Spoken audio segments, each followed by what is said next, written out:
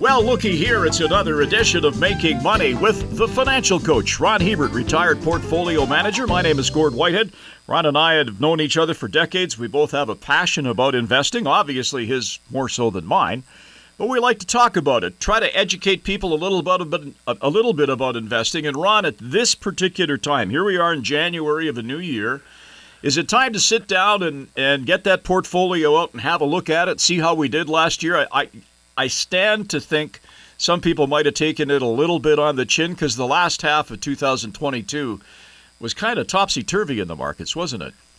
A lot of people are really licking their wounds right now, Gord. But as Bill Gates says, it's fine to celebrate your success, but it's more important to heed the lessons of failure. At this time of year, people make New Year's resolutions. They make goals for the coming year. But how many people do you know actually do a year-end financial review where they sit down with their portfolio and evaluate what went right, what went wrong? And, if we're going to become better investors, we really have to focus on this. We have to do more than just gloat over our successes. We can often learn much more from our failures, especially if we take the time to analyze what happened and then use the information to change the way we think in order to do better next time. As the famous quote out there says, we don't often learn when we see the light, we often learn when we feel the heat. So it's important to go back and look what you did over the year and analyze your successes and your failures. The famous quote by Albert Einstein. The definition of insanity is doing the same thing over and over again and expecting a different outcome.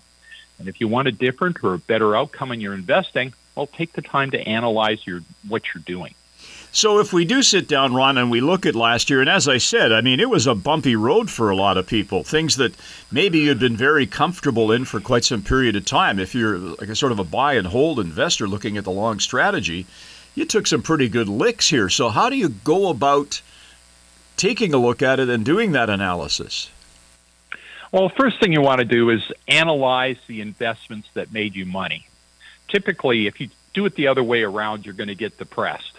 So to build yourself up a little bit, start with the things that you've done well with, not just over the last 6 months, but if you're a buy and hold investor, look at how you've done on these things over the last 5 years, analyze if anything's changed, and, take a look at the decisions you made.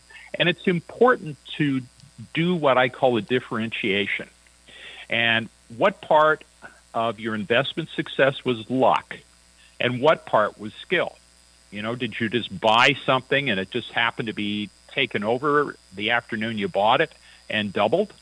Was it something that you have a lot of information on? You did your homework, you managed to buy it at the right price, and over time, you've nurtured it and kept it in your portfolio, and it's doubled and tripled for you. So really analyze what you're doing right, because, the whole trick about making money is do more of what works and less of what doesn't. Uh-huh. Seems sort of simplistic, but really it's what makes sense, isn't it? Yes.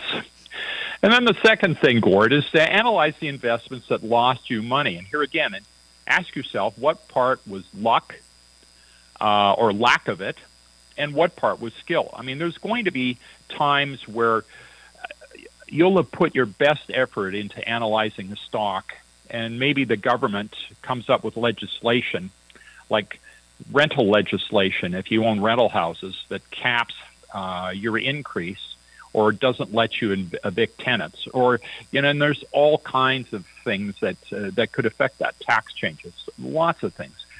Change in the business environment. So, some of those things are uncontrollable, and you have to ask yourself, well, I wasn't able to analyze that. So you need to separate out the things that were just an oversight. Maybe there was something obvious that you should have seen, but you didn't. And that's the importance of this type of analysis where you lost money. And is it the type of investment where you could get your bell rung regularly and there's no way for you to really analyze whether that's going to happen or not? Well, maybe those kind of stocks especially mining stocks or, early technology stocks where you've invested in a drug company and it's a long shot on whether it actually becomes a commercial drug or not. So maybe those low probability investments, you decide you're going to invest a little less in because there's just too many ways they can go wrong, which you can't analyze. So it's important to go through this and just figure out why things didn't work out for you and do less of them. So now this third one may tie into what you just talked about, Ron. That's analyzing your missed opportunities and why. And I can't, and people are going to say, oh, you're picking on this because it's in the news all the time. But you think of a stock like Tesla. Elon Musk gets involved in Twitter, spends $44 billion. Tesla stock starts to drop. And there's people sitting back and saying, now there are a lot of people saying you should be on board this thing because it's going to come back. And that's for another discussion. But is that an example of the kind of thing? How could you have seen that coming? Well, when you have a stock that is literally trading at a valuation that is more than all of the other auto stocks, combined by a factor of I think it's 2 or 3. You have to ask yourself, and at the time they're only producing 300,000 autos a year, and the rest of the industry is producing 20 million plus autos. And why is it that is so expensive? You have to ask yourself, well, why didn't I sell it? So, missed opportunities. You made a good point, Gord. There's missed opportunities why it went up and you didn't sell it. And there's other missed opportunities where something's sitting right in front of your nose and you watch it, everything about it, and you say, I need to climb on board this. But due to fear or lack of capital or lack of expertise or lack of research or just lack of gumption, you let a great opportunity, whether it was high and you should have sold, or it was sitting there right in front of your nose and you knew it was a great opportunity, you never took advantage of it. You have to ask yourself, why did I do that? Why did I miss this? And here again, the best way to do all of this soul searching is to sit down with a pen and paper or to sit down with your iPad or Pod or whatever, your computer, and just take some notes. And so you analyze this, and then later in the year, if you're buying something, you go, I had some good thoughts on this, and go back and look at this. Because the whole point is to improve your odds by doing more of what works. And I guess you can also analyze the disasters you avoided and why you did that. You just had bad juju about it, right? You just didn't feel right. Oh, yeah. There can be a lot of reasons that you avoided something. Partly it could be intuition, partly because maybe you didn't have the money. Yeah. Yeah, you didn't have the money, or you could have you worked in the sector, or you worked in the area, and you looked at it and you're going, these guys are going to get crushed because they don't have the management, they don't have the capital, they don't have all the ingredients that would allow them to push their way into the space and become competitive. So analyze the things that you steered clear of, because believe me, in 2023, there's going to be as many disasters waiting to happen as there was in 2022. And you have to be really clear-headed about this and figure out why you looked at this and decided that you didn't want to go near it, because you're going to have other things this year that you have to analyze the same way. And if you can avoid losing money, it's not about making money. It's about not losing money that gets most people to the finish line. It's important to have your winners for sure, but way too many people lose more than anything they've ever made by just some huge, stupid mistakes. And so you really want to be clear-headed about what you did and what you avoided and why you did so. All right, so then you sit down, you've gone through and you've had some analysis on your portfolio, and you sit down and you say, well, okay, here's what I have left. Now, for instance, me as an example, I was formerly in the media. So I had an attachment for media companies, obviously. I am nowhere near them now. simply because of the fact it's really tough sledding for them out there. Advertising revenues are down. There's a lot more competition. We're talking about being in a recession. Those are not good things to spur media positivity as far as owning the stock. Is that a fair example? That's a very fair example. So, you take a look at your current portfolio and you ask or analyze whether it is best positioned to take advantage of your strengths, for example. And a person who's had big exposure in the media is going to have more insights into what works and what doesn't than anyone else. So you want to go through the portfolio and you just want to analyze the opportunities and challenges of every stock that you have in there for the year ahead. And, is more competition coming in? Are we seeing more government regulation? Or is the government backing off? And is the government funding all kinds of initiatives? Like right now, obviously, the government is sponsoring a lot of green initiatives. So there's companies that frankly, have the wind at their back right now. So you look at all the things you have and analyze them over the next year and then, give them a ranking of 1 to 5. They're really well positioned. They're not very well positioned. And does the price reflect that? And if a company is not very well positioned and you could see it headed down, well, it's probably a little time to do some pruning. And if you see some things that have pulled back, especially in areas like technology, and you say, well, this is just short term. These companies are virtually monopolies in their space. Maybe you should be adding to those. So analyzing your current portfolio will often lead you to some very prudent buy and sell decisions. And I guess lastly, and it's an important one, is you should take a look at your portfolio from a tax perspective, correct? When I was full-time in the industry, it always amazed me when somebody would bring in their portfolio and they would have all the highest taxed assets in the accounts that had the highest tax, and they would have the lowest tax assets in family members' accounts or business accounts or RSPs or TFSAs where they paid the least tax. And so you really want to analyze your tax efficiency and opportunities to lower your tax profile. And it might be a good idea to take an hour and sit down with your accountant or just sit down with a person or if you've got a portfolio manager or broker you deal with, or just a seasoned investor, and have someone, a third party, look at what you're doing.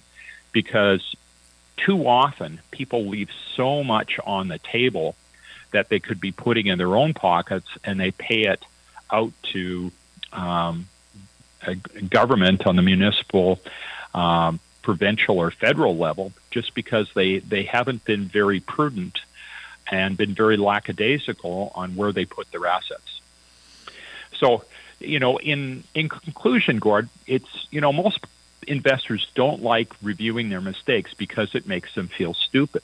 But I got a counter argument to that, and is that if you don't analyze your mistakes, you're going to feel even stupider repeating the same mistakes that you made over and over again and losing more money over and over again. So, it is a tough thing to do because you've got to look in the mirror and be brutally honest with yourself.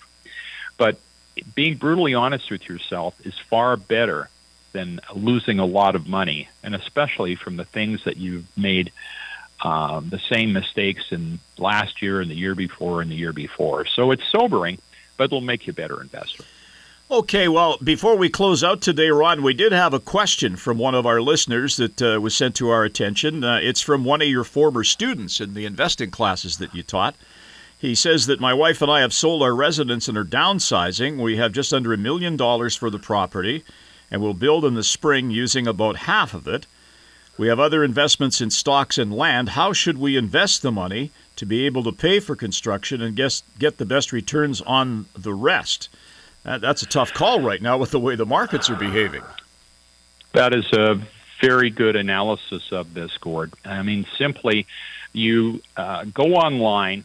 A good place to go is ratehub.com, or even if you Google short-term interest rates, they'll direct you to sites that are consolidation sites where they consolidate a lot of data on financial institution across the country, and they'll tell you where you're getting the best current rates. And usually that list changes quite regularly. So if you got cash, you want to go back there and look fairly regularly, because what will be on the top of the list paying the most today might be at the bottom of the list even tomorrow. And, with the markets the way they are, they're talking about we're going to go into a recession later this year. Well, my view is that we're already in a recession. A recession generally is viewed as 2 quarters of negative gross domestic product.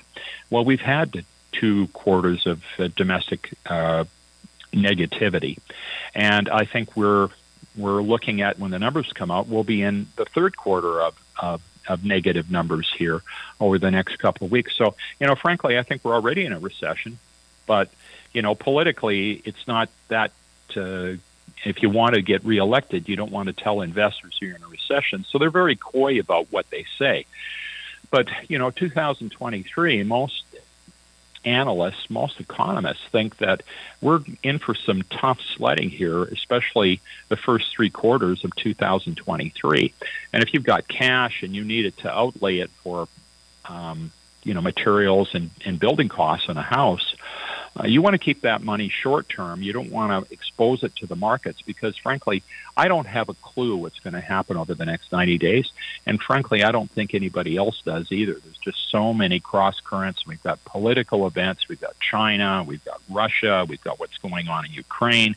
We've got Europe, which is definitely in recession.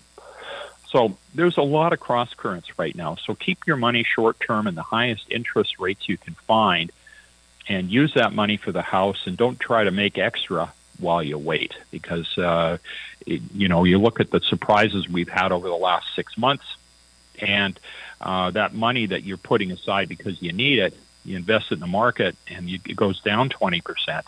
Well, that's not going to help you build your house. Pretty good advice right there. Short-term interest rates are, reasonably attractive right now, correct?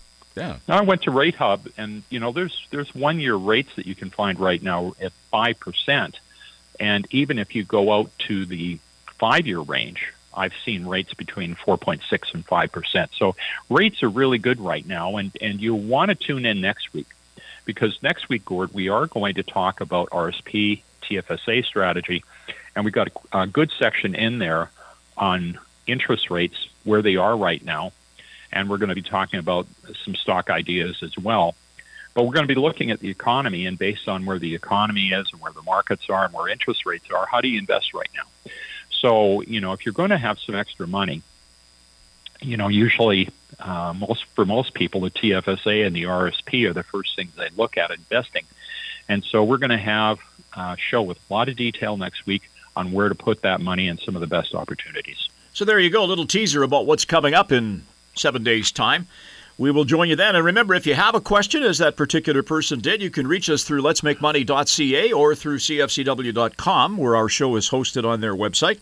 And we will be back next week with another installment of Making Money. On behalf of the financial coach Ron Hebert, I'm Gord Whitehead. Thanks for listening. The information presented is derived from sources believed to be reliable.